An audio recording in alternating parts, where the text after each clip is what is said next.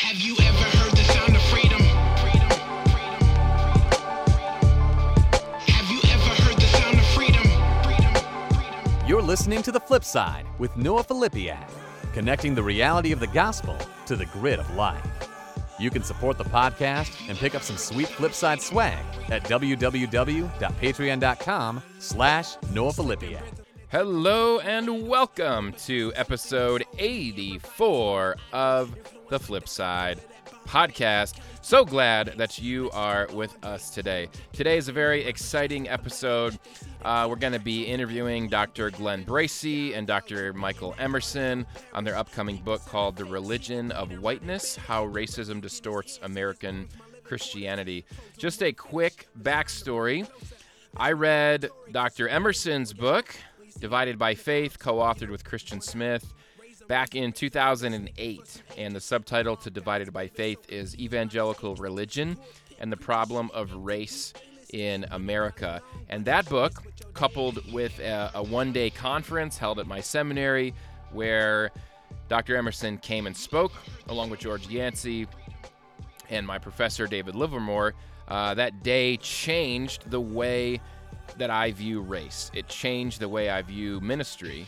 It changed the way that I view America. If you've not read Divided by Faith, I highly, highly recommend it. But to get to talk to Dr. Emerson in this interview today, along with his new co-author, Dr. Glenn Bracey, is just a real honor for me.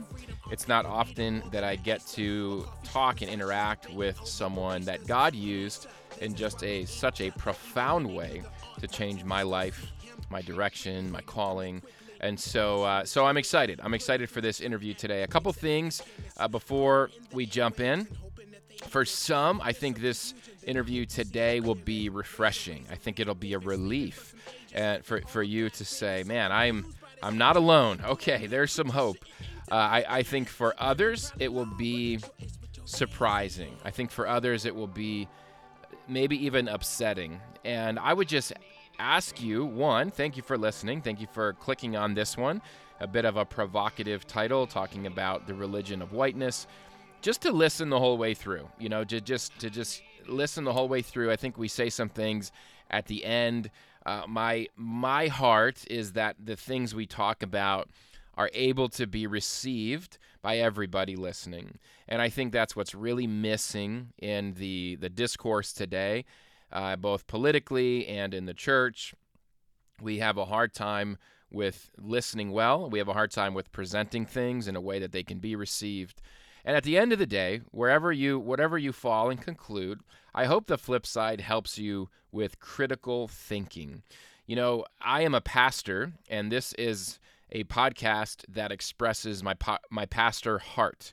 And so there's certain subjects that if you fall on the left, there's going to be things that challenge you on this podcast at some point. Some of these episodes that we put out are going to challenge you. If you fall on the right, there's going to be episodes that challenge you. And I think that's good. And I think that's healthy. I think it's really easy to just do a podcast that's all about the right, and all the people on the right listen to it and subscribe. It's really easy to do a podcast all on the left and have everybody on the left listen and subscribe. And that certainly includes Christians. You can do a podcast for the Christian right and a podcast for the Christian left, and I'm just not called by God to do that, understanding that I will lose listeners along the way.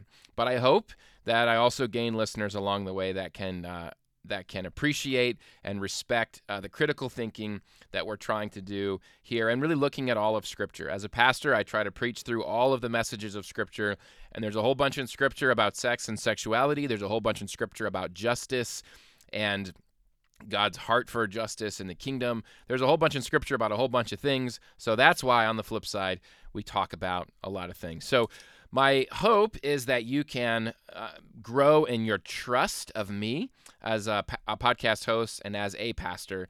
Not that I'm your pastor. It's certainly different in a local church setting than just, doing a podcast.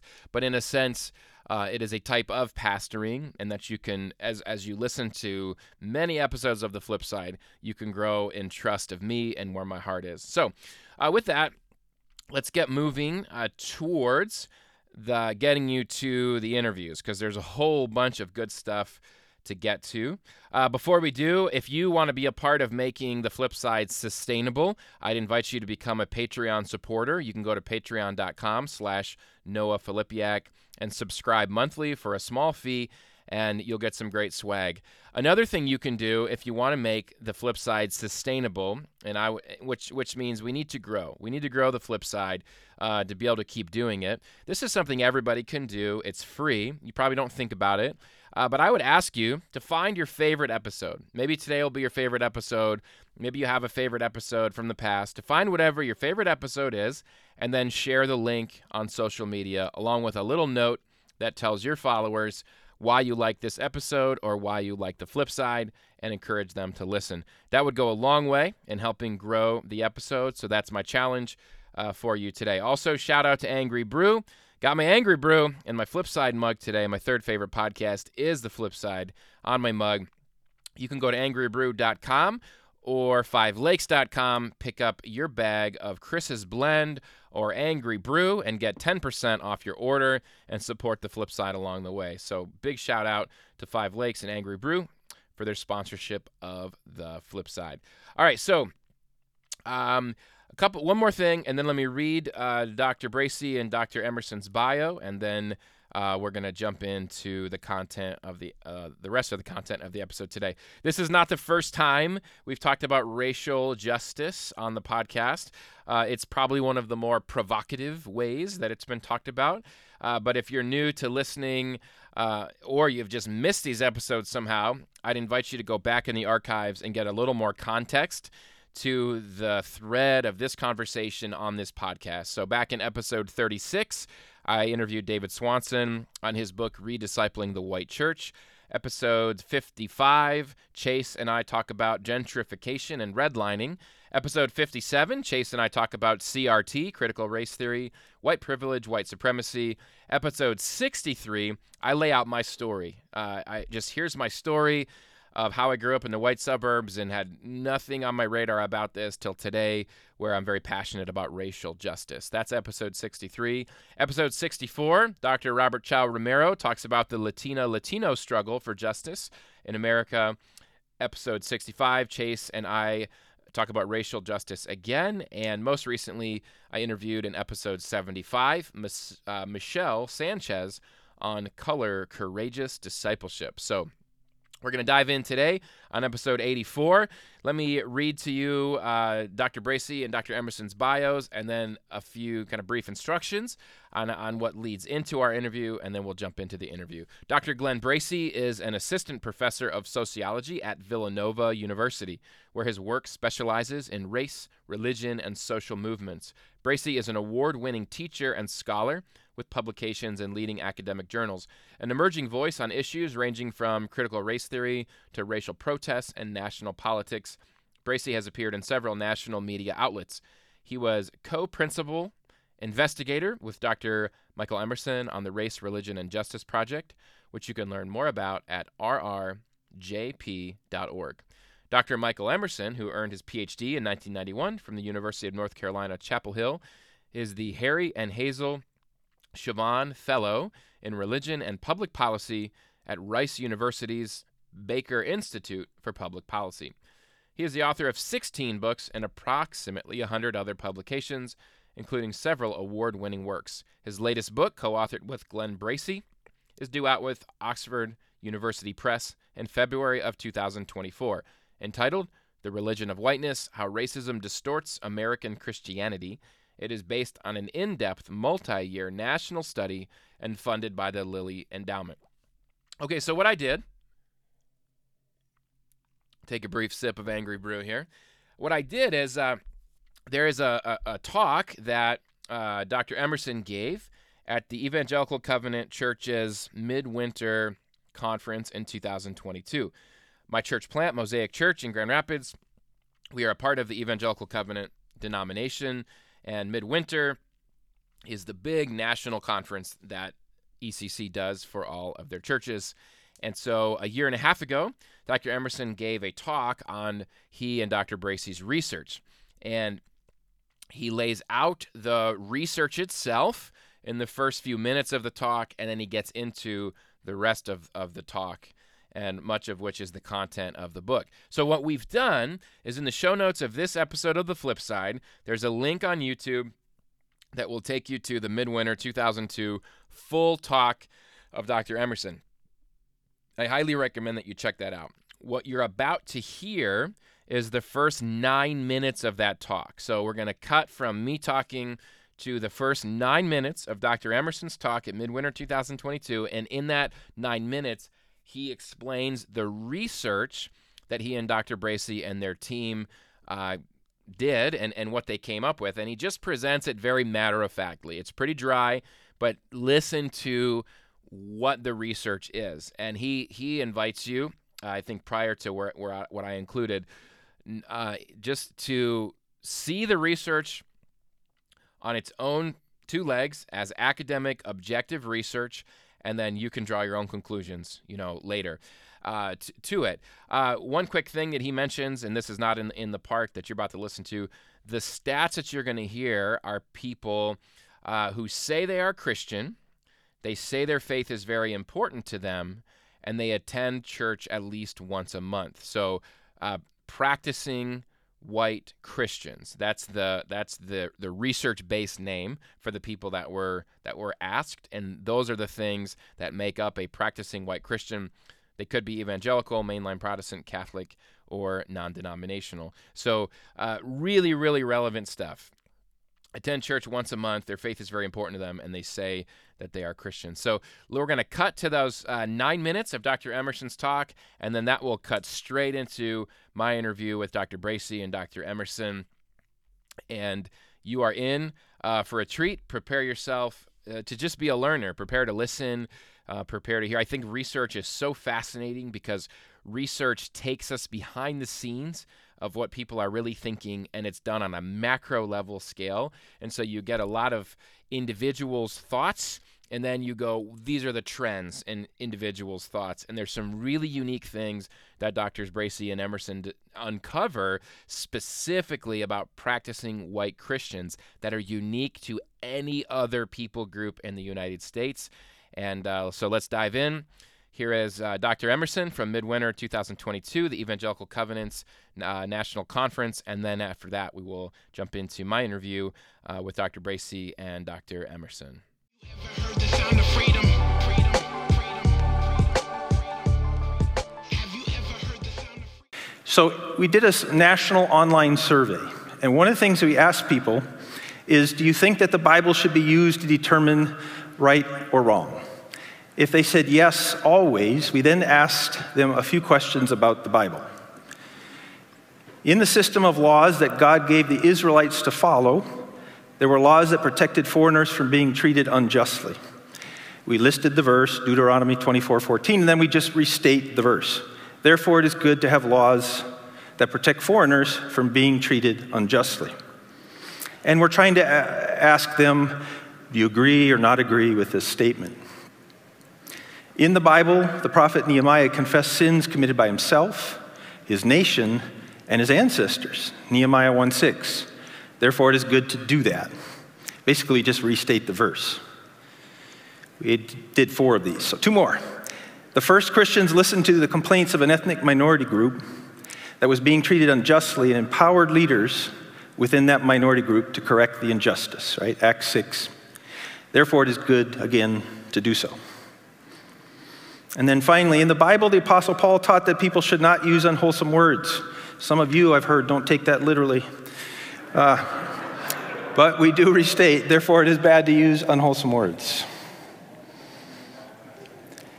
Notice that the first 3 questions have something to do with other groups or with confessing your own group's sin. That's why we selected them, and we also carefully selected the 4th one as a control. It has nothing to do with other groups. It has something to do with my own individual action. What did we find? Again now, here's this category of practicing Christians. For the first 3 questions, the majority of African American and Hispanics strongly agreed. That's what the Bible says. Only 1/3 of white practicing Christians strongly agreed. What about for our control question? This is why it's important for us to have a control question. No difference. The majority of all Christians, no matter what racial group, agreed with the fourth question: you shouldn't use unwholesome words. This will be the most complicated data I'll show you because I'm using two things at once, but I need to show you the comparison. So, two questions, and then I'm comparing them side by side. The first question is, Christians are now discriminated against in this country. They're the group experiencing the discrimination.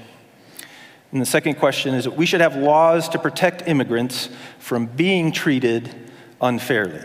So you can see for Black and Hispanic, they basically around the same percent answers. Around half said yes, Christians are discriminated against, and around half said we should have laws that protect immigrants from being treated unfairly. Again, these are all practicing Christians I'm looking at. Asians a little bit different. Same, about half say that we see Christians as being discriminated against, but just a third say that we should have laws to protect immigrants. And then if we look at white Christians, they're the most likely. About 2/3 say Christians are the group that are being discriminated against, and just 22%, about 1 in 5, say that we should have laws to protect immigrants. So when you look at the difference, Black and Hispanic, they're almost equal across these two variables. Asian, there is a difference, and then there's a gigantic difference for white practicing Christians. We asked the question, the U.S. has been oppressive to minorities in the past. We're not talking about now, but in the past.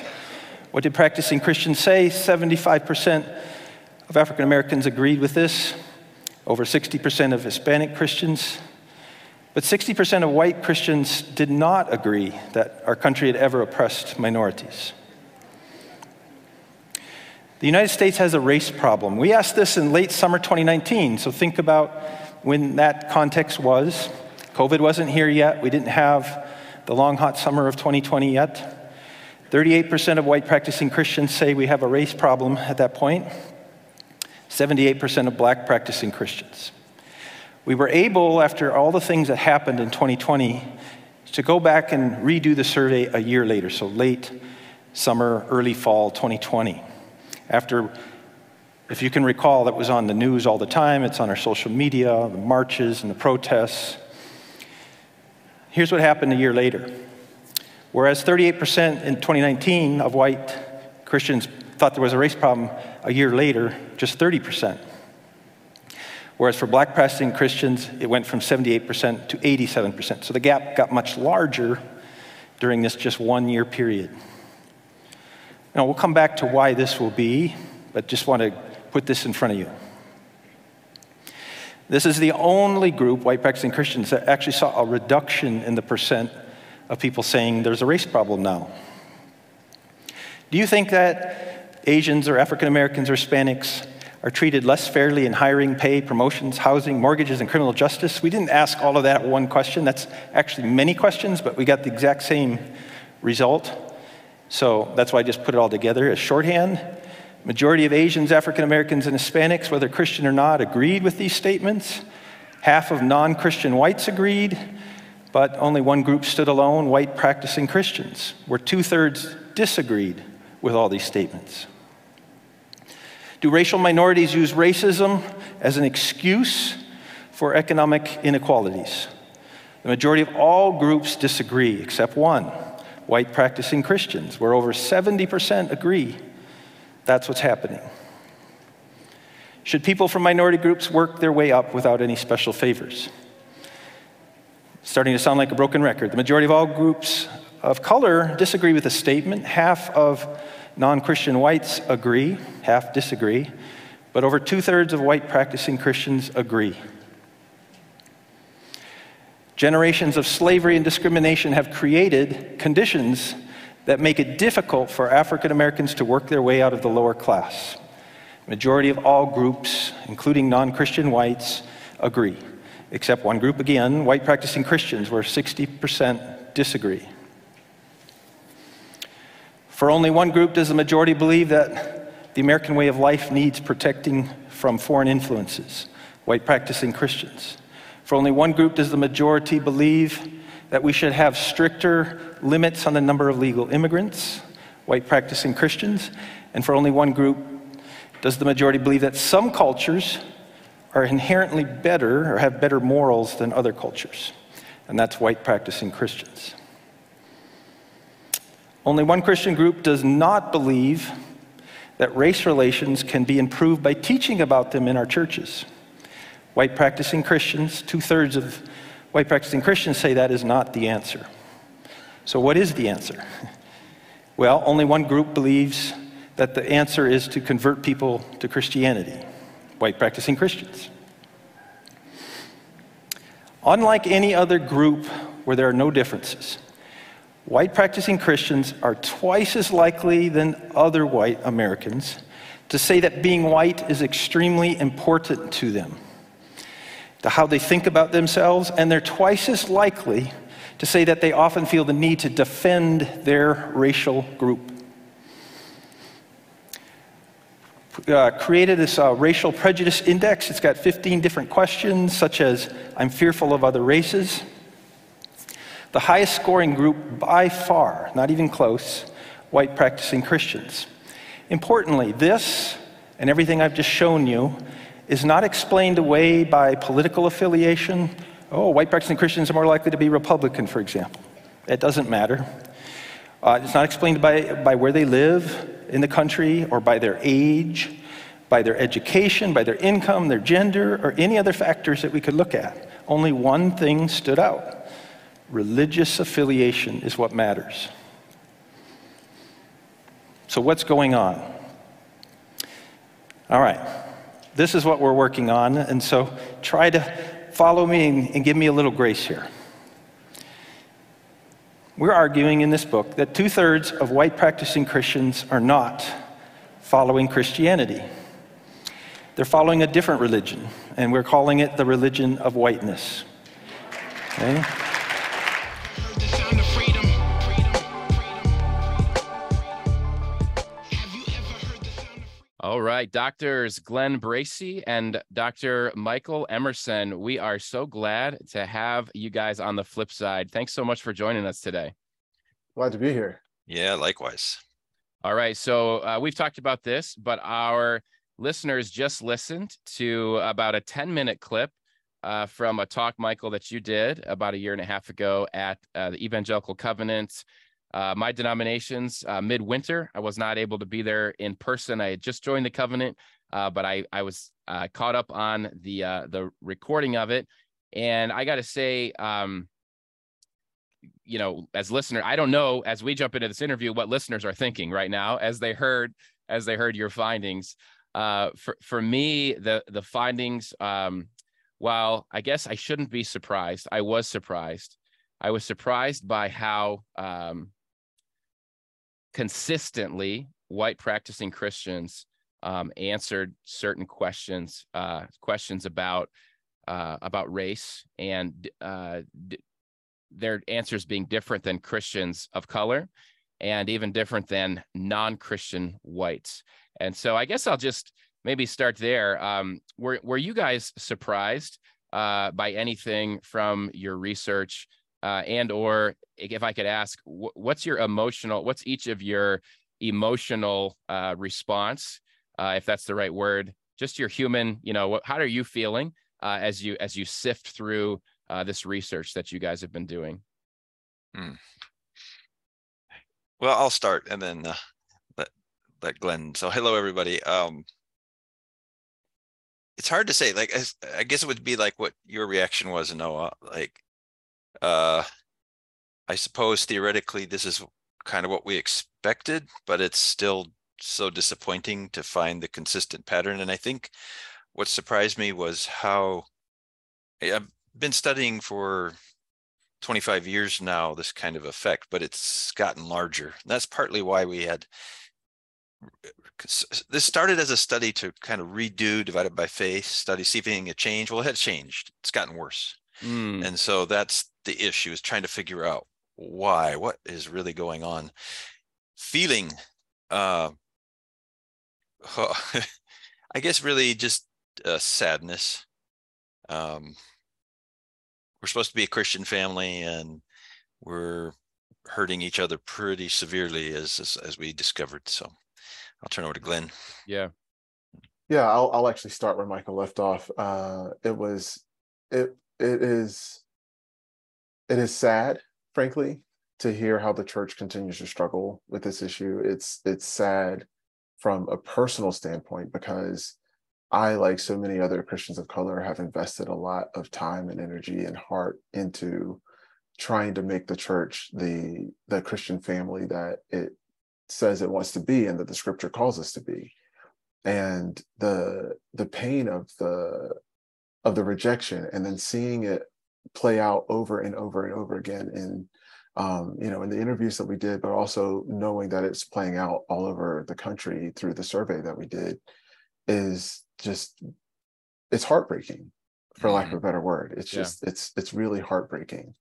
So, we're hopeful that people will hear the findings and hear what we, the argument that we make in the book, and see new ways forward. But as it stands, it is very disappointing. Yeah, and if I could just add, Noah, so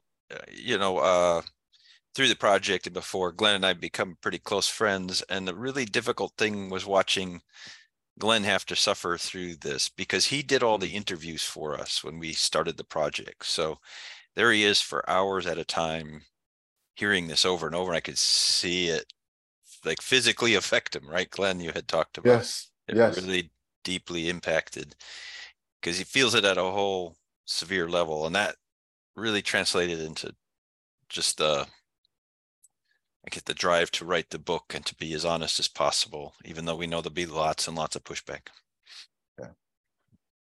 Yeah, man. I feel that from both of you. Glenn, I can feel that. Through it's as you guys were talking, it just reminded me, one, of how many. So I'm 40, and I guess I'm on the latter end of the millennial generation. And I think during 2020, while our nation is in, public racial upheaval, where it's hitting the press in a way is pretty unique to my generation. There's a lot of millennials and Gen Z that are leaving the church because leaving the white church, because the white church isn't dealing with race and racial justice. And I think that's important to point out. And I've got to think that, looking at your findings, it just cements the reason. I think a lot of times white churches wonder, why don't Black people want to come to our churches? And it just cements why if I were Black, would I come to a white church who I guess I've always thought, and again, I'm saying this as like a white pastor who's trying to create a multi-ethnic church, but to create you have a church, you have white churches that are not intentional about creating community where a Black Christian can tell the truth, tell the truth about their life, about their actual life. So we talk about community, and we talk about supporting one another, and yet I could say the white church, statistically now, more often than not, is denying the experiences of people of color, and just saying your experience isn't valid, your experience isn't true. Those are some reflections I have that maybe even some listeners. So my listeners, I think for some will be really on board with this, and I think for others it's gonna be a struggle for them. And I thought it might be helpful for them to hear that like this is what's happening in the church because of these stats. I don't know if you guys have any. That's just me, kind of giving some reflection. But do you guys have any thoughts on that, or have you seen that? As you've been watching these churches, or even Christians, in your own lives. Well, I think it's difficult because two things are happening, and I think it's helpful to separate them at some level. One is the white church is denying our experience as you described it, right? So, we found in the data something like 1 in 7 white Christians simply refuse that racial inequalities exist in the first place. right? So, denying the reality that we live with, or the finding that you referenced about going from 2019 to 2020, and finding that the number of white Christians who definitely saw a race problem declined from 2019 to 2020, despite all the stuff that was in the news and the upheaval that was taking place. So there's the denial of our experience that's happening in the first place. But then what's equally insidious, I think, or even more insidious, is the denial of our access to God to work with us in those moments, right? It's that not only are they denying our lived human experience, but we come to church in part because we need God to help us in our lives, to help us through the things that we're facing. And when you deny that we're even facing those things, and then deny, and then for fail to preach about what God is doing to address these particular issues, you're not just denying us access to our lived experience, but you're denying us access to a big part of God's service in our lives. And that's a spiritual harm on top of the betrayal that needs more attention. See the depth of that? Yeah. And when we're talking to white Christians just over and over, all they're just denying, making light of. It's in the past. It never was a big deal. If it's a big deal, it's reverse discrimination against us. White folks in general talk like this, but why would Christian white folks talk more like this than do other white folks? That's what we've been wrestling with and what the book is about. We opened the book with a couple of stories, and one of those stories is of an African-American young lady who's attending a primarily white church, but is trying to be multiracial, and she's sharing exactly those experiences that Glenn just shared. And what it meant for her was she basically walked away from the faith. She got so injured from it all, and that is dangerous. And I should add that to those two groups I mentioned, white people leaving the church. I think there's Black and Latino Christians that are like, I want nothing to do with the white church ever. But then you also have Black and Latino and other Christians of color that are also leaving the church because they're seeing white Christianity as the normalized Christianity in our country. And that they're saying, if that's what Christianity is, then I'm not Christian. I don't want to have anything to do with that. And so the ramifications of this are huge. And I say that too. The irony of this is, I know this was a back to Divided by Faith in your research there. And man, I seen this played out time and time again in the white churches in my life, where the irony is, one of the reasons white churches, and you guys know this, but for listeners, one of the reasons white churches aren't talking about racial justice, truth about racism, systemic racism, is they say it's because of evangelism. So we want to just preach the gospel. We don't want to get into social issues. We want to just preach the gospel. And, you mentioned Billy Graham, and he was doing the same thing in the early part of his ministry back, Divided by Faith. And that's why white churches and pastors didn't get involved in the civil rights movement, because they wanted to just preach the gospel. And so if you have this like racist white person who's not a Christian show up at your church, you certainly can't be talking about civil rights that day, because they'll never come to know Jesus, right? That's kind of the mindset. So we're just going to preach, quote unquote, the gospel. So I say that as an irony that now we have these groups of people leaving the church, leaving Christianity, leaving their faith, which is the opposite of evangelism, because white churches haven't been willing to talk about these things. And that is, that's sobering. It's tragedy. Mm-hmm. Yeah. And like you say, the fact that churches who've made that decision, white churches who've made that decision, are standing in the popular imagination as the church, as the authoritative church, leads to so much damage. And that's one of the things I think I would like to see challenged, is that, that our popular imagination around what the church is becomes more inclusive of the things that we've been talking about, becomes more racially inclusive at minimum.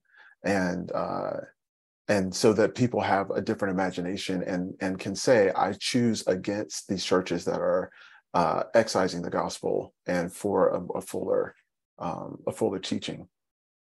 Glenn, can you unpack that word? It just kind of went over my head. Did you say excising the gospel? Yes. What's that mean? What I mean is just like shortening the gospel. Yeah. In a way of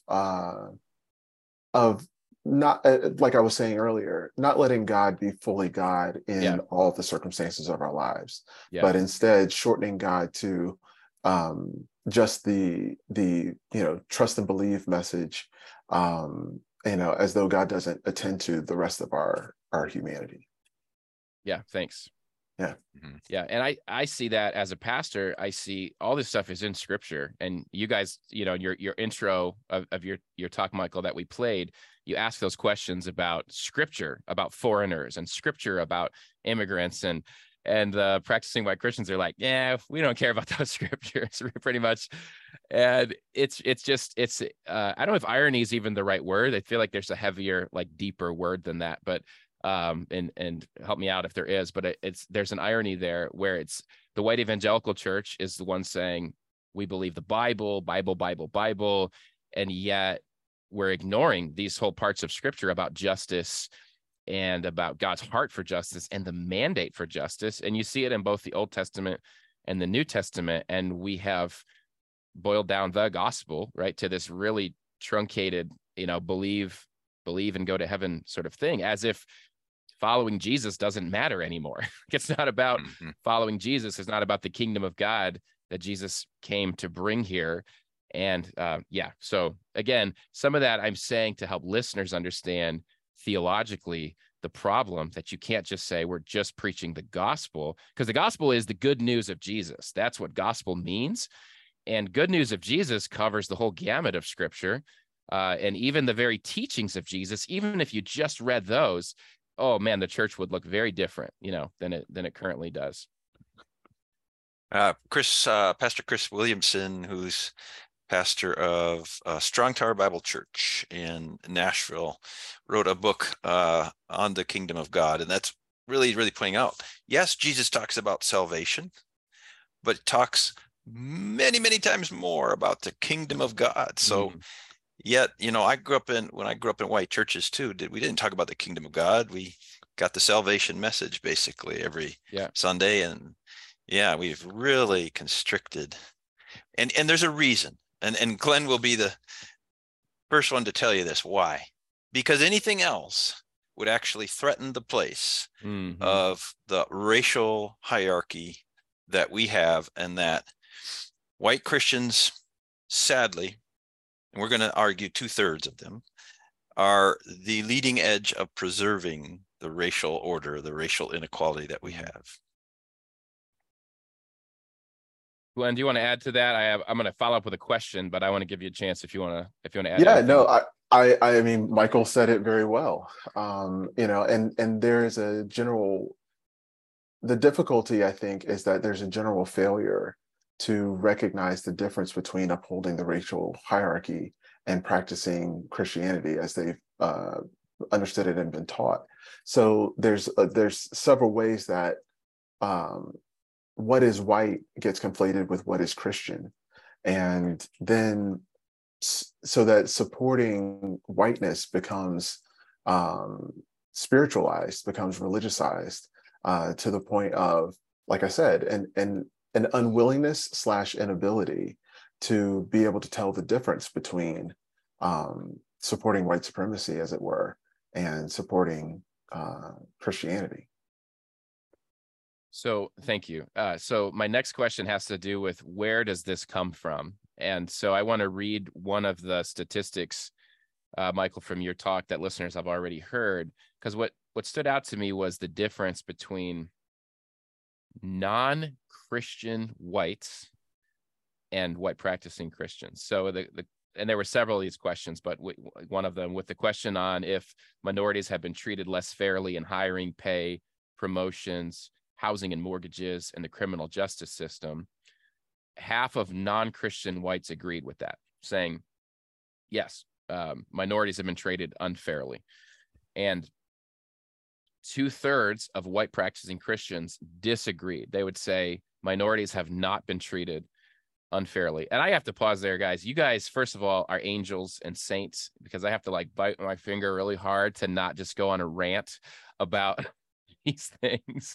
And so the fact that you can tackle these with grace, I commend you, and please continue that, because I know that's how people will hear it. But it's crazy, because you read any book, like just pick up any book that's about racial justice, facts about our history. Read any, I mean, it's not even, I can't say history book, because history, like I never learned this stuff in school growing up. Yeah. But you just go learn about redlining. Like that's like the easiest thing to me. Like just Google redlining, read the Wikipedia on it, and you go, oh, like this was actually created by laws. This was very systemic, you know, and there's way more than just redlining. But it's, by the way, I'm listening. I have to be honest. I'm listening to a book right now called When Crack Was King. And it's a new book. And I just heard about it on the radio, and I'm listening to it. And it's just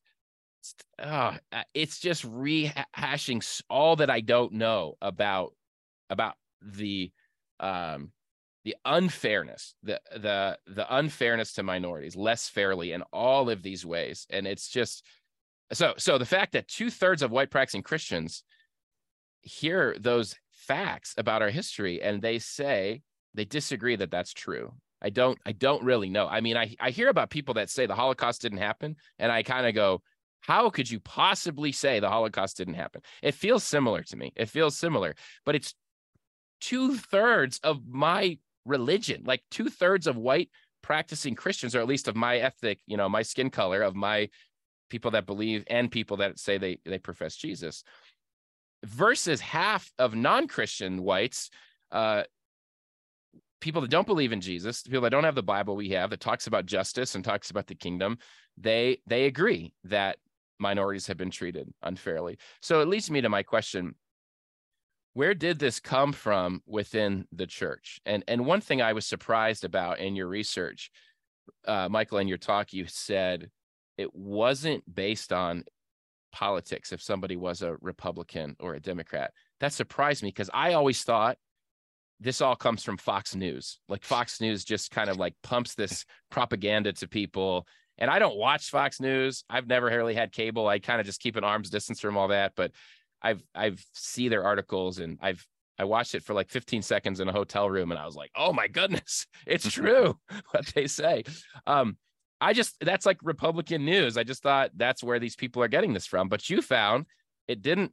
It was that politics wasn't the thing that made people think this way. It was being a white practicing Christian. And so anyway, that's wrapping up into a question. Where does this come from within the church? Is it simply an absence of teaching on racial justice? Like we just won't talk about it, so this is what happens as a result? Or are there other things happening that creates these viewpoints that so many white practicing Christians are holding? Yeah. Glenn, do you want to go first? Or you want me to? Well, I was thinking you would go first and then I would go after, but if you want me to go first, I can. Yeah, go ahead. Okay. So, you know, this has very long legs and very deep roots. So, you know, this is difficult, but, you know, most people think of race as a natural phenomenon, but race is not natural. Race is something we call in sociology socially constructed, meaning it's not biologically real, it's not genetically real, it's not phenotypically real. It is something that people created these categories and assigned people to these categories and then treat them according to those categories. And that's what makes it socially effective, even though it's not like biologically real. I start there to say, part of the definition of white, like when people decided what white meant, it wasn't just about skin color. It was also about a particular relationship to Christianity. So the relationship between race and Christianity is as deep and as old as the very definition of race or the creation of race itself. So defending whiteness or tying whiteness to Christianity and then defending whiteness and Christianity is, you know, a 500-year-old, you know, project. So we can start there. And then, you know, one of the things I appreciated in Robert Jones's book, White Too Long, is, you know, tracing how people worked to ingrain those things, that connection into schools, ingrained it into history, ingrained it into, the indoctrination of children, so that people believe very firmly through not just the church, but also because of what they learned in school, and also what they learned through their grandparents, and all these sorts of things, that white is Christian, Christian is white, and it's a defensive kind of whiteness. Um, it's a it's an not a defensive, excuse me. It's an aggressive kind of whiteness that believes that white should rightly have, by God's own decree, basically, better resources than everyone else. So where does it come from? It comes from those things. And then what's disturbing to me is to watch as people try to challenge those roots and challenge that history, the way that the church is organizing to stop that. So you see in the church, and one thing that we point out in the book is, long before, years before, Fox News took up the anti-critical race theory venture, the church was organizing against critical race theory. Not because critical race theory, they'll say because critical race theory is Marxist and these sorts of things, and that those things aren't true, but because it challenged this notion that the country had advanced to a place where race was no longer significant. And a big part of what a lot of white Christians want to believe is that race is no longer significant, that we've passed the point of having to deal with racial inequality. And another thing is that it challenges this particular whitewashed history. And a lot of people do not want to let go of that whitewashed history. So, when you talk about ignorance, it's not just an ignorance that is a failure to have taught these things. That's part of it. It's also an ignorance that is a refusal to know these things, even when there's an opportunity to know them. Yeah. So, and I want to shout out Jennifer Mueller for her work on epistemological ignorance in that area, if you're curious about the argument there. I was just talking with some couple professors yesterday, and I'm now in a southern state, having moved from Chicago recently. And the irony is in this denial of the past, the denial and the pushback against things like critical race theory, wokeness, which become, most people don't know what they are, but they just know they're supposed to be bad and we must resist them. That critical race theory itself, it actually argues that white folks in their power will use the law to maintain their power. And the way that the pushback is happening right now is that they're using the law to maintain their power. They're passing laws across state after state that says you will not teach critical race theory. You will not teach 1619 Project. You will not teach certain history of things that happened. I know that in the current state I'm in, they actually define what percent of things said about the United States in the past can be negative. And it's a very tiny percent. Wow. And the professor I was talking to was actually fearing losing his job because he had designed a product that would be used to teach classes in the high schools, and it did use some critical race theory, and he was being attacked. So he has to take it out. He's not allowed to use it. Yeah. Yeah, and we saw that not just in the context that Michael's talking about, but in the interviews where people were saying, not that they were using critical race theory in seminaries, but like people who were working in Christian organizations who were like, let's teach an accurate history. We're getting pushback from the leadership of their Christian schools and other organizations. It was such a patterned thing that we can understand it as characteristic of these white Christian institutions. Yeah, it's very disturbing. And we devote much of a whole chapter to what we call the non-Roe, or the white Christians who don't bow to this other faith that we haven't talked much about, but we will get to it, I'm sure. Yeah. And the consequences, and in the consequence in every case, whether they were pastors, seminary profs, whatever, they all lost their jobs. But it went beyond that. They lost their entire social networks. They were shunned. Right. They were simply ceased, not allowed to exist. And basically all of them had to leave the cities they lived in and try to restart their lives. And it's just painful. Hmm. For my listeners, if critical race theory is a new concept, just a heads up, you can go back to episode 52 of this feed of the Flip Side, and Pastor Chase Stansel and I, we break down what critical race theory is and talk through that. That's episode 57. You can check that out. So let's jump into the religion of whiteness, because Michael, I think at the end of the 10-minute clip, so I did a 10-minute clip of your findings, and then at the very end is when you talked about the I didn't talk about the totems yet. The totems are in the part that are not included in this episode. If listeners want to go, the YouTube link will be in the show notes. They can listen to the whole talk.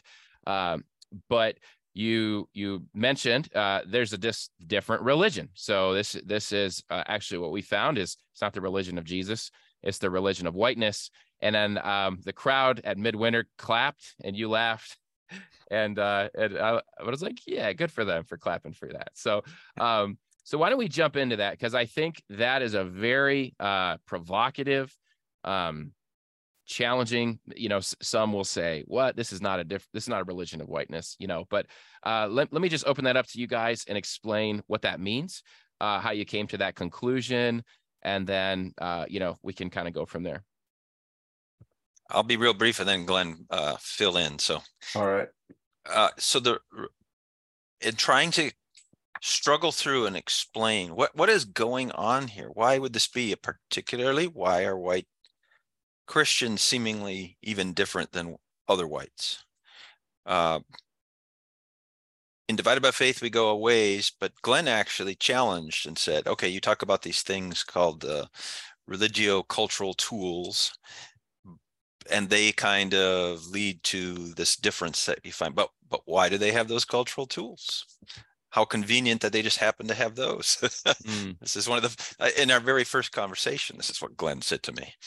And so we're taking it further and saying, because there is this other religion, this religion of whiteness, which distorts Christianity as practiced in many white congregations. And I do want to be clear, there is a third, it seems, that do not practice this. So we are not saying everybody.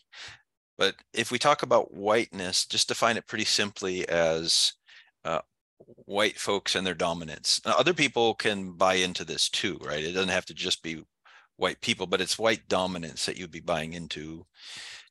So we define the religion of whiteness this way, and we're really just taking a classic definition and applying it. So it's a unified system of beliefs and practices. All religions have beliefs and practices. And does what?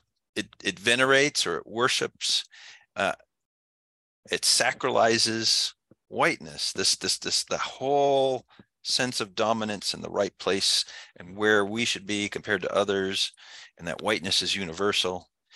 And at the same time, it declares everything else profane. It's wrong, right? We do the same in any religion. Certain things are sacred and certain things are profane, and we're trying to focus on the sacred and avoid the profane. Well, that's what happens in this religion as well. And that's why I go to such immense lengths to defend it, protect it, put it into law when needed, hurt people along the way because it feels justified, because they're trying to attack the religion to which so many people are subscribing to.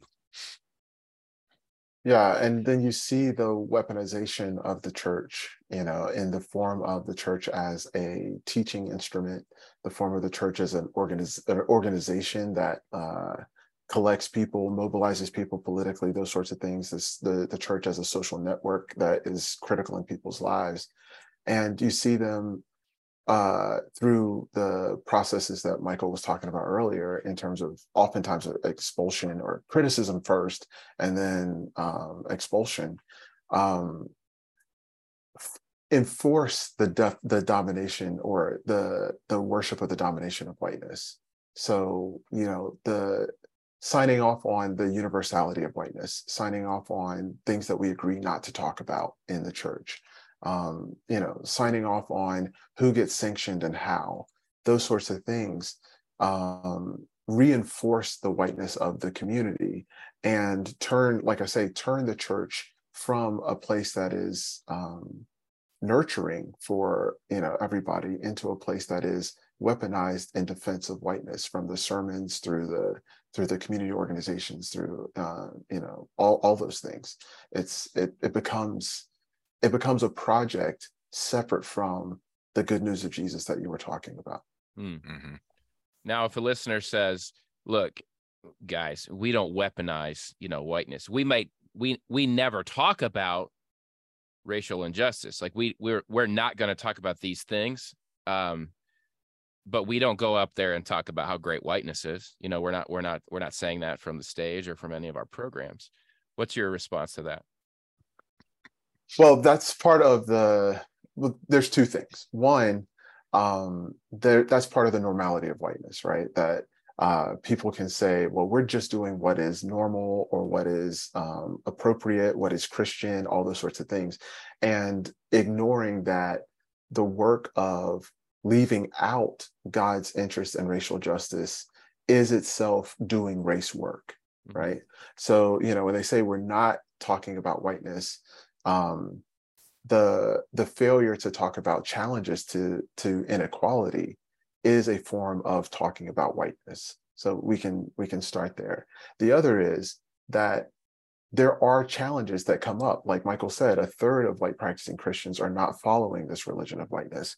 The great majority of people of color are not following this religion of whiteness. So when they come into the church, or, like that contingent, and they say, hey, like there's protests around George Floyd happening, or Ahmaud Arbery, or, whoever we want to talk about, or, this particular thing is happening in my personal life, whatever. Then there's an action on the part of the church to of the people who practice the religion of whiteness to silence those statements, to silence those critiques, sometimes in a quote unquote loving way, like let's not be divisive, let's focus on the gospel, those sorts of things. And sometimes in a more aggressive way, that's not what we do here. This isn't the place for you. Those sorts of things. So, it's happening on two fronts. One, they're doing race work by not talking about race. And second, when race does come up, which it does, they do race work by silencing those conversations. Yeah, and the key there, notice, is the incredible coup that being white is being human and everything else is being ethnic. I was just in the grocery store and there's a whole aisle that says ethnic food. Yeah. What does that mean? Yeah. That mean, right. So you don't ever have to talk about being whiteness or anything. And that's why you get really offended as a white person if it's ever brought up, because you're just a human. Wow. All right. And once you can establish that, and that has been established worldwide, then, and that's what true dominance is, that you get to declare yourself the universal, and everybody else then has to figure out how to relate to that. Wow. That ethnic food aisle is a really good example, right? Because and you guys write about this as well, but you think about theology is the same way. We just call it theology, and then there's black theology, or there's liberation theology, but really it's white theology. And if you were to call it that, you'd get some looks. We're going to learn white theology today, everybody. You can't do it. But think about the grocery store. If they had here's the white food section, Mm-hmm. but wow, right? When you label the other things as these ethnic, things, that's a really profound metaphor to that normalization of it.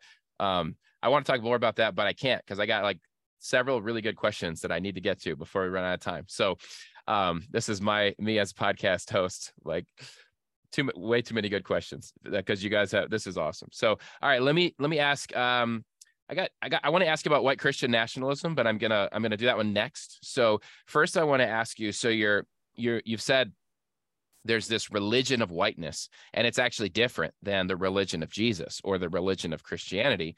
And you name these totems of why that is. And again, you can get into it now if you want, or just save time. Listeners can watch that YouTube, the full link that's in the bio, or read the book. But a couple questions came up to me out of that, because you talked about we can I don't know if you use the word convert or not, Michael, in your talk, but this essentially this idea that like we have this, you said we have this mission field, and this mission field is to convert these folks that are following the religion of whiteness, back to the religion of Jesus. And so my first question is, I can tell you, and I'm not saying it's a bad question, but I can see many listeners saying, well, whoa, slow down. To become a Christian, you have to believe in the gospel.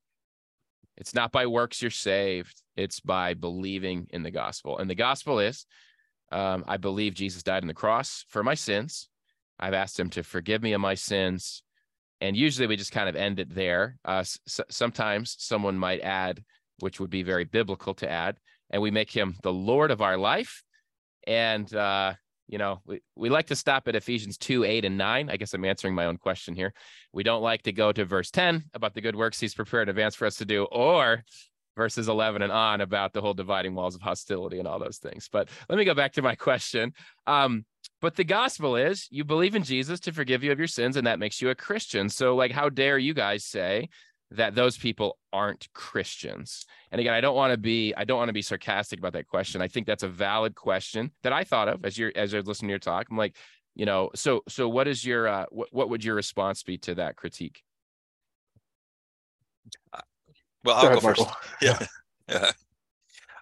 There's, I know that God has mercy on all of us and we all fall very, very short. When we're part of a project that really is at its base destroying others, those who are trying to follow Jesus, we got to ask, where are we really? I mean, I guess we could say, in the book form, by the way, we've been asked by the publisher to tone it down a little bit and to say, so it's call it a distortion, or it can be a competing religion, but one that's kind of been absorbed into many Christian practices. So for me, it's like this. It's right now, many people are trying to both worship God, the creator, and worship Baal. And the Bible's pretty clear you can't do that. It's just never acceptable.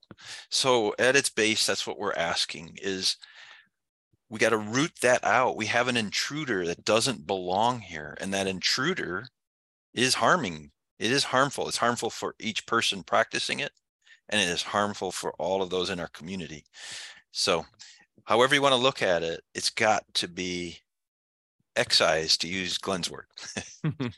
Yeah, I really appreciate what Michael's saying there, because, when you talk about how the religion of whiteness harms its followers, you go to those places where it makes it difficult, near impossible for them to accept the whole of the scripture, right? Like in the example that you were giving just now, Noah, like, you end up cutting down the scripture from all of Ephesians 2 to just 2 verses, right?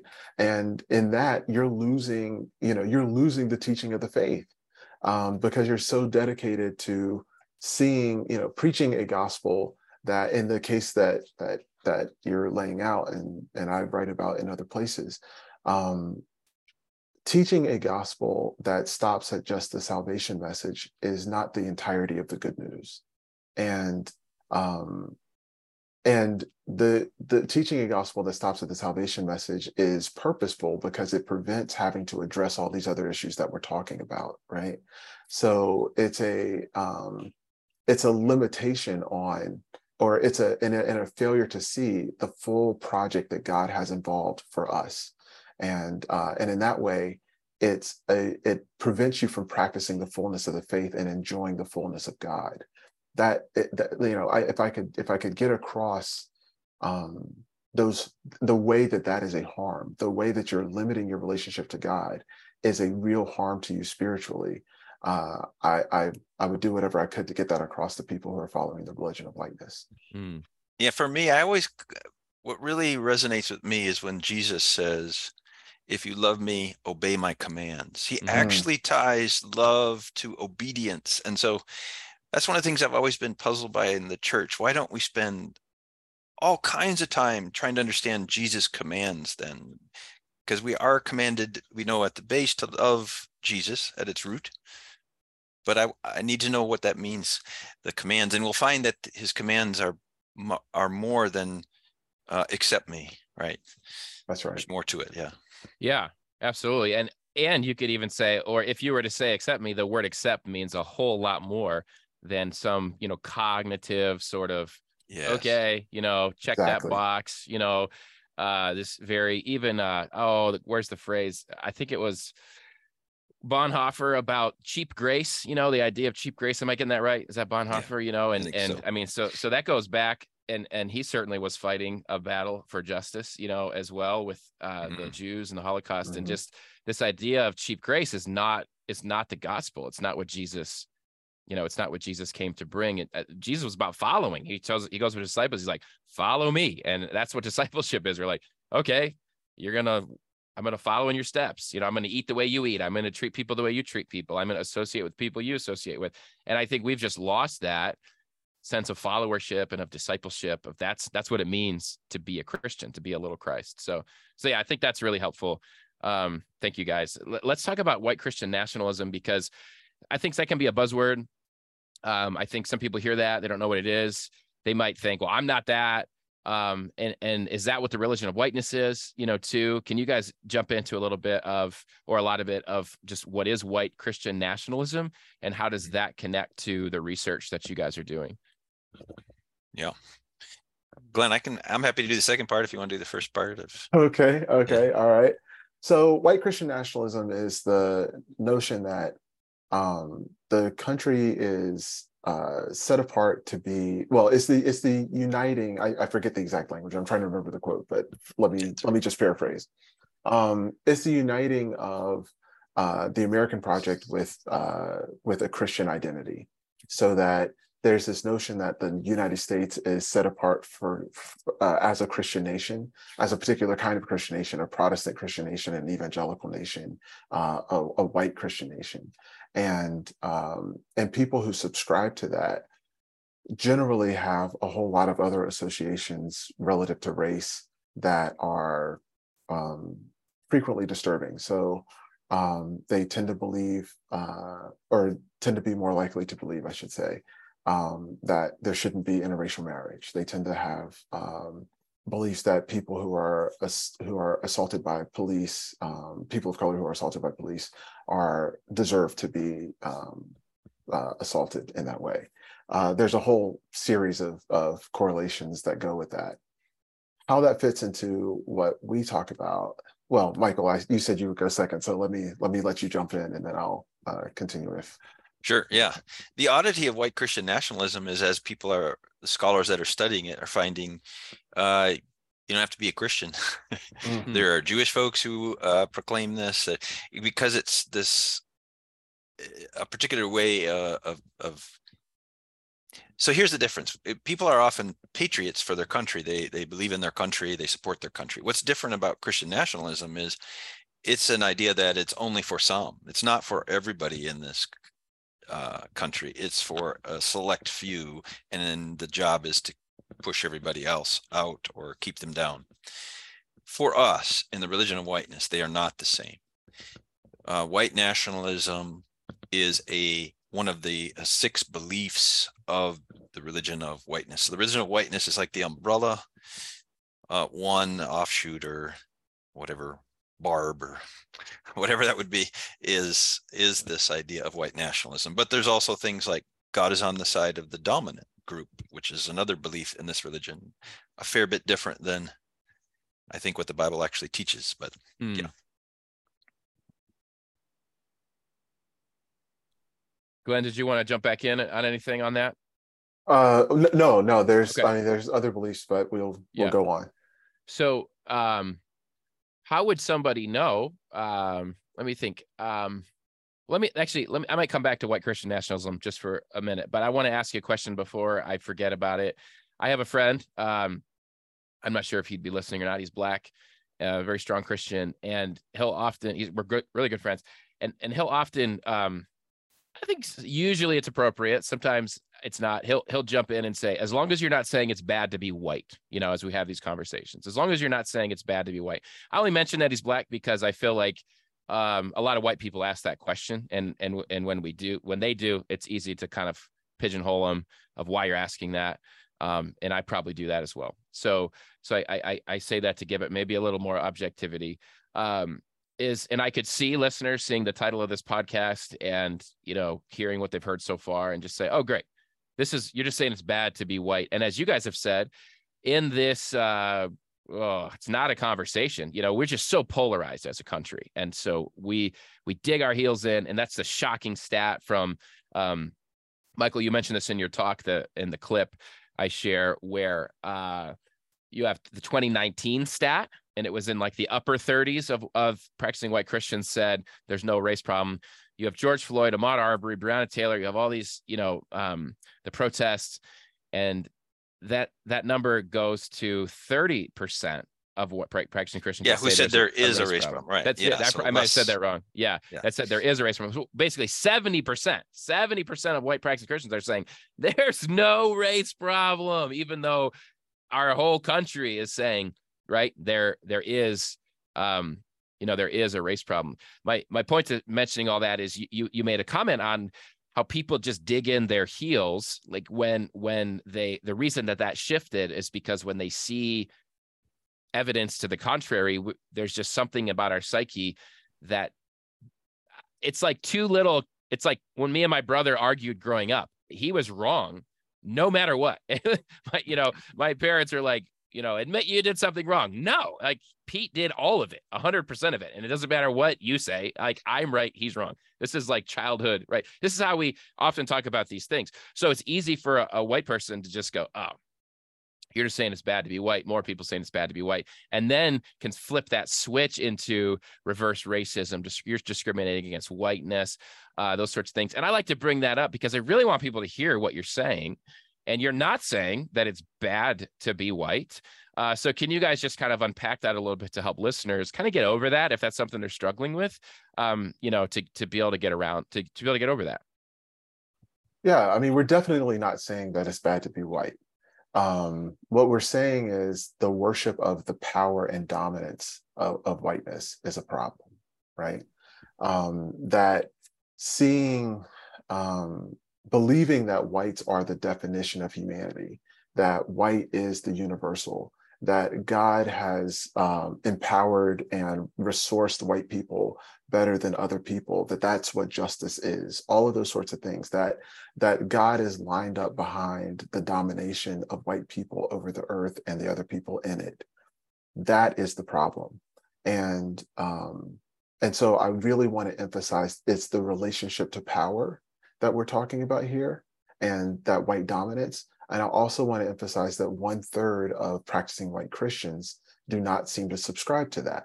So, we're definitely not saying that, there's a problem that being classified as white not just automatically makes you evil, right? Or even a subscriber to the religion of whiteness. You can reject the power relationship between whiteness and between being classified as white and domination, and be classified as a white person, but not be engaged in that pursuit of domination, not be engaged in reading the scripture as legitimating that domination. So there's a stark difference between saying white people are bad and saying like the pursuit of white domination is bad. Mm-hmm. Mm-hmm. Thank you. Yeah. And you'll know if you are rejecting that power, because you will feel isolated, you will feel shunned, you will see hurt of other people that you didn't see before. If you're able to go through your days and say that race doesn't much matter, or things are pretty good, or we all get along fine as far as I can tell, then you're walking in that dominance, even though you don't know it. And that's good. Yeah, it's given to you automatically as a white person. You literally have to have a point of rejection. It's just like accepting Christ. You have to have that moment where you say yes to it. In this case, you're saying no to it. Yeah. And I'm glad you mentioned that you may not even know it, because I think that's the case for a lot of white folks, where it's just, this is the water we're born into. We swim in it. This is normal. And we you may not realize it. You may not, you wouldn't say that you're that. But I think we've talked about some symptoms or some things you can look for is when you're given these truths, these facts about our history, about systemic issues. If you're consistently rejecting them as false, that's a sign, right? That that you're normalizing the inequity that's there, let alone doing something about it, right? That's like a next step is then, what can we actually do about it? But so I think that's really helpful. I want to ask, this is kind of changing subjects just a little bit, but Michael, in your talk, you mentioned, Glenn, you did some what you called in the talk race tests, where Glenn, you joined or attended some white churches, and you did that as assimilating Glenn Bracey and also as Black Glenn Bracey, which are Michael's words that he used in his talk. Hopefully those are okay. So, but you found that assimilating Glenn Bracey was accepted by these churches, these white churches, and Black Glenn Bracey was made uncomfortable so that he would leave. And I would love to just hear more about what you did, kind of what that process was like, and then what are some characteristic traits of assimilating Glenn Bracey that are different than characteristic traits of Black Glenn Bracey? Yeah, so I'll change up the language just a little bit, if that's all right. Please. Yeah, because the reason for that is it makes it seem as though how I approached the churches was different, and that's not true. Okay. I approached the churches as someone looking to integrate into the churches, but the churches either saw a need for a Black person who was willing to do particular Black race work, and I call those utility-based race tests, so that they saw they had their own particular white interest in bringing in a Black person, or exclusionary race tests, which were designed to get me and other people of color to leave the church. And so, like, to give you an illustration of what those look like, they were performances, like coordinated but unplanned, I would say, performances by white churches and the congregants in these white churches to either bring you in on particular terms or to exclude you. So I'll give you an example of each. In one example, I went to a church, and the greeter was really fantastic, like introduced me to several pastors, took me around the church, the whole bit, white woman. And then at the end of my time, I was thinking, wow, this is unlike that, because I had done like 7 or 8 churches by that point. And I was thinking, this is unlike any of the other churches. And then she said, well, there's somebody I really want you to meet. This is the person I really want you to meet. And she walks me over to a biracial child who's about 4 years old. And on the way over, she says, this child, his dad has run off on him, and he's getting to the age where he really needs a man in his life who can step in and be a father to him, right? And I realized in that moment, and now this is a biracial child and whose mother was Black, so it was a white man who had run off on this child, right? But rather than reach out to any of the white men in the congregation, this was an enormous church, over 5,000 people. Like, they sought to recreate to create this Black family, and so she saw a need for me and to do this particular kind of race work, right? Like of creating, of unifying this Black family. And so my ingratiation into the church was based on seeing that there was racial work for me to do. You can see this in other people's research too. I'll point to Jessica Barone's work in this area around managing diversity. It's just to add to the point. And then an exclusionary example, I went to one church, and we were at Bible study, and it was sex segregated. So the men are outside, the women are inside. There's about 8 men in the circle. Everybody's white except for me and another newcomer, a Latino guy. And they say, let's let everybody, since we have new people, let's introduce ourselves. So they go to introduce themselves. The very first person says, well, my name is, I'll call him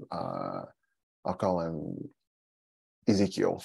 And he says, my name is Ezekiel, and my favorite gun is a Glock. And I just shot it 6 weeks ago. So that sets a precedent, right? And the next person says, well, my name is Tony, and my favorite gun is whatever. And so they go around, it gets to the person whose who's hosting it. He stands up and says, my name is Peter, and my favorite gun, I don't know the name of it. I call it my China gun, because when I shoot it, it goes chink, chink, chink, chink, chink. And he is looking at me and the Latino guy and pretending to shoot us, right? So if you ask the white people that were there, they would say, we did a greeting, to try to, introduce ourselves to these new folks. We want them to be part of our church, etc. But the things that they did were clearly going to repel any race-conscious person of color. They used racial stereotypes, they used racist language, and forgive my language for that. They referenced historical violence, all of these sorts of things that any person of color looking to be a part of the church would be repulsed by. And so I found, in every church I went into, and all the white churches I went into, either they did an exclusionary race test that was going to prevent race-conscious people from being there, or they did a utility-based test where your inclusion in the church was based on your willingness to do some racial work. So can I point out just one quick thing? Yeah. So when he says they're doing a race test, an exclusionary one, what's happening there is, if Glenn is not offended by that action, the gun talk and everything, then they know he's the right kind of African American. He is not race conscious. He is willing to support the white project. Exactly. Yeah. Thanks for, yeah. And I was just going to clarify for listeners that, so the race test being done is on you. It's not you on the church. It's That's on right. you on if this, yeah. Wow. Yeah. Right. That's, yeah. Are you willing to be part of this whiteness project and not challenge it? And even better, if you're willing to be a part of this whiteness project and be a person of color who defends the project. yeah. That's the question that you're facing, that no one ever says explicitly, but their actions force you to declare yourself on one side of that argument or the other. Mm-hmm. And that really points out the need for discipleship within white churches around race, around racism, because there's, my sample size is very small, but the white churches I'm around, I think most would say we want Black people here, and there's even efforts to try to get a Black singer up on stage, or Exactly. to try to add in some gospel music, or maybe a Black guest speaker, some of those sorts of things. And I just want to say, if you're not talking about justice issues, and there was even an article I read within the last few years by Jamar Tisby, and it was about the failure of the multi-ethnic church. So I'm trying to we're planting a multi-ethnic church, trying to do that develop a network that plants multi-ethnic churches. And so his words really stood out to me, because these weren't even white churches. These are multi-ethnic churches. And he was basically saying, if you're just doing multi-ethnic church to get a bunch of people in a room that can worship in different ways and whatever, you failed unless you're addressing justice issues, because then you're it's like the multi-ethnicity has a purpose to it, in the sense of it's not just, in heaven we're all going to be diverse, and so Revelation, we're going to worship together, let's do that now. But those examples you brought up, they show the need for tremendous discipleship that's needed within the white church to understand these things. And I was trying to say that, I'm not trying to make this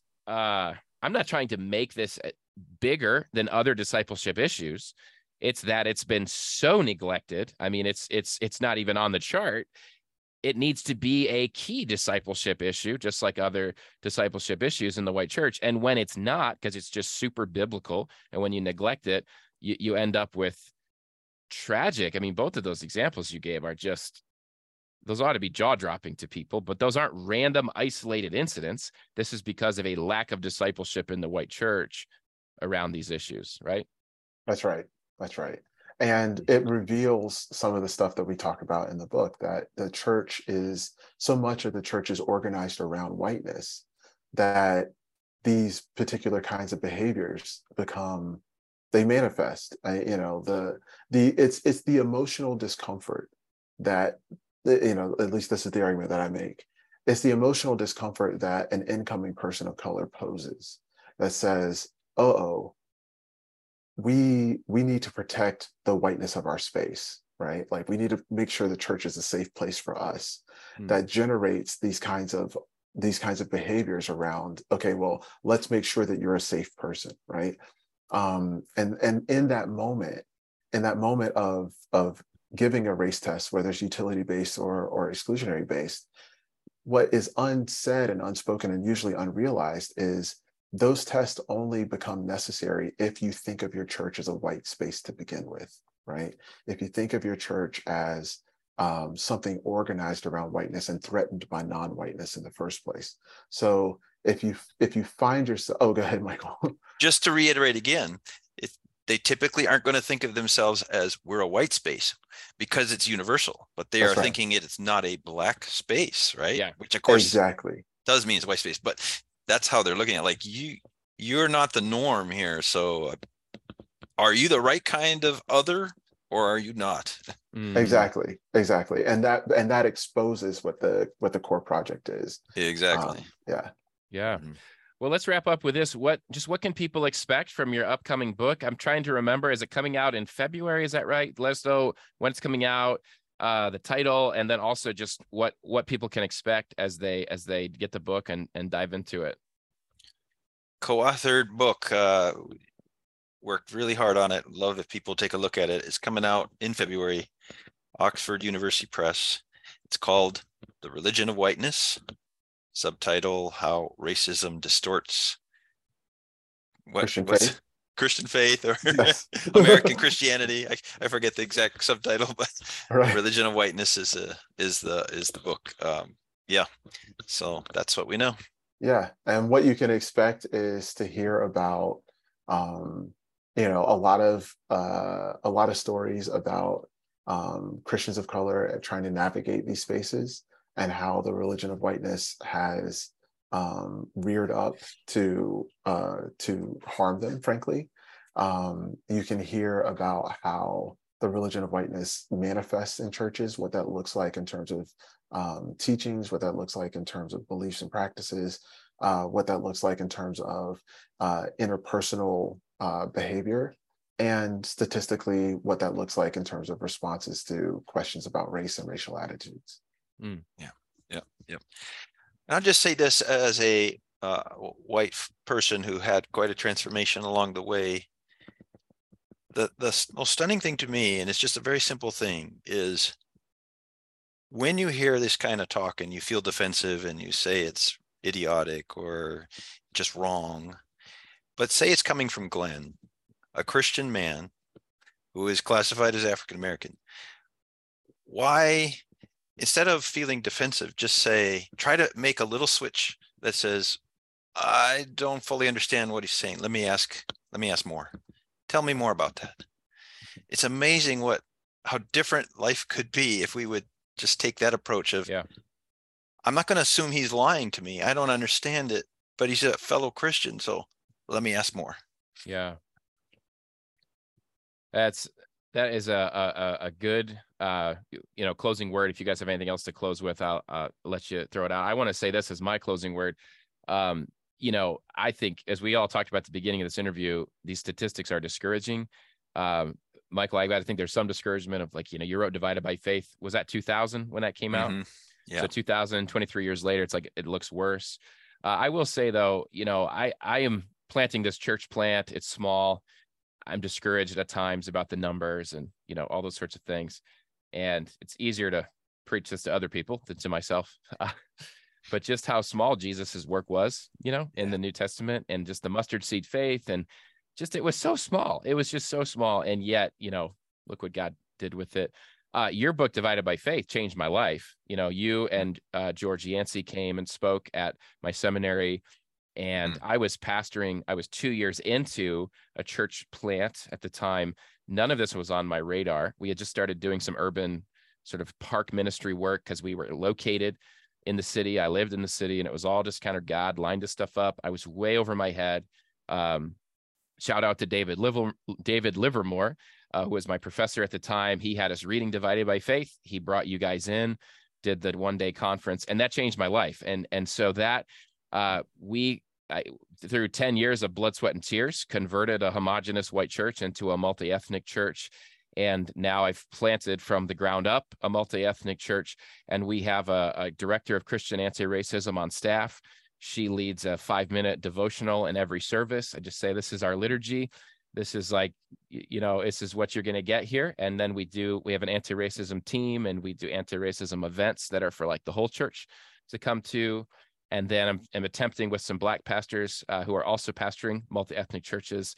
We're starting a network called New Humanity, and we're trying to plant multi-ethnic churches that are also doing urban community development, sort of CCDA style community development. And so it's all small, but it's changed my life, and I'm trying to be a change agent. And I know for a fact, many people, Divided by Faith was also their book, their turning point book that changed their life. And I still recommend it to people all the time as a go-to book. And so I'm expecting the same from Religion of Whiteness, and just want to thank you guys. No pressure, but I want to thank you for your work, because it really is, it's needed. It is so needed. And just thank you. So I don't say any of that to brag about anything I've done, because it's all very small, but just know that there's others like me out there that are really, your both of your work and your research in this field, it's changing our lives, and it's changing the way we see the church and Jesus. And it's a prophetic work in the sense that you guys are speaking truth, but some of us are listening. And I tell people all the time, I wouldn't have it any other way. I'm done with like force feeding people. I'm not going to make you eat this, but I will make the food smell really good, and we're going to set the table, and we're going to eat, and it's going to be great, and we're going to leave space at the table for you, and you're invited, and we want you to join us in this. So that's how I've started to approach it, and I've found a lot of freedom in that. Well, amen to that, and blessings on that work. We're just grateful to hear. It's encouraging. Yeah. Amen to that. Well, thank you guys so much. This has been wonderful. And is there anything else you guys want to say? I know we've kind of said a lot. We said it all, but any closing words that you guys would have for listeners?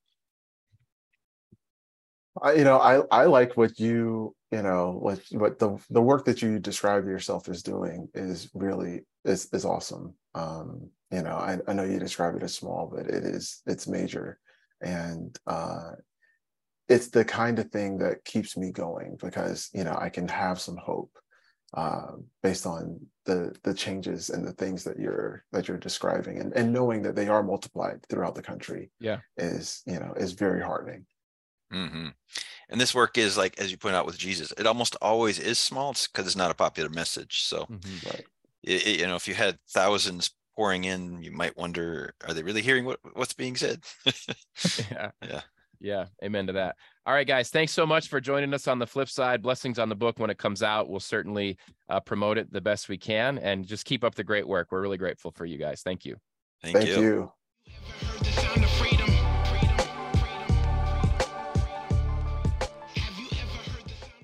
All right, welcome back. We'll get things wrapped up here on episode 84. Again, I hope that episode challenged you. I'd encourage you to become a Patreon member, and if so, you can send me messages via the Patreon portal. I'd love to interact with you more about that content. And becoming a Patreon member also helps make the show sustainable. One more thing you can do that's free that can make the show sustainable is we just need to help grow the show. We need to help get it into more people's ears. Please find your favorite episode. Maybe it was this one. Maybe it's any episode in the past, and share it on social media. That would go a long way in making the flip side sustainable, which means we'll be able to continue to do the flip side. So if you want more episodes of the flip side, which I do, I hope you do as well, please share an episode on social media. Use a little note.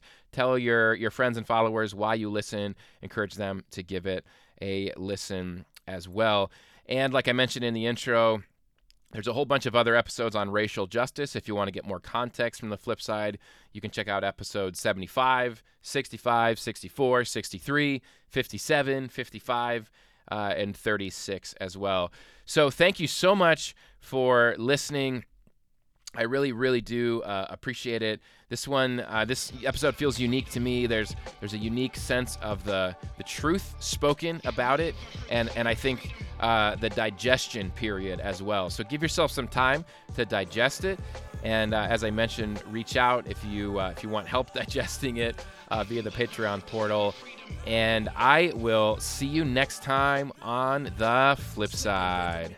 The Flip Side with Noah Filipiak is a Beyond Ministries production. Copyright Noah Filipiak. www.noahfilipiak.com. Theme music by Kyle Lake at K-Lake Music. Used with permission. Please leave a review on Apple Podcasts and subscribe wherever podcasts are found. Then it's time to bring me closer. There's no purgatory, cause you're in or you're out. When you see him in the clouds, then you know it's going down. Raise them. They've been sleeping for some ages. Now all God's babies so confused by this hatred. Pulpit preachers shouldn't aim to be A-list. Money probably long, but short is what your days.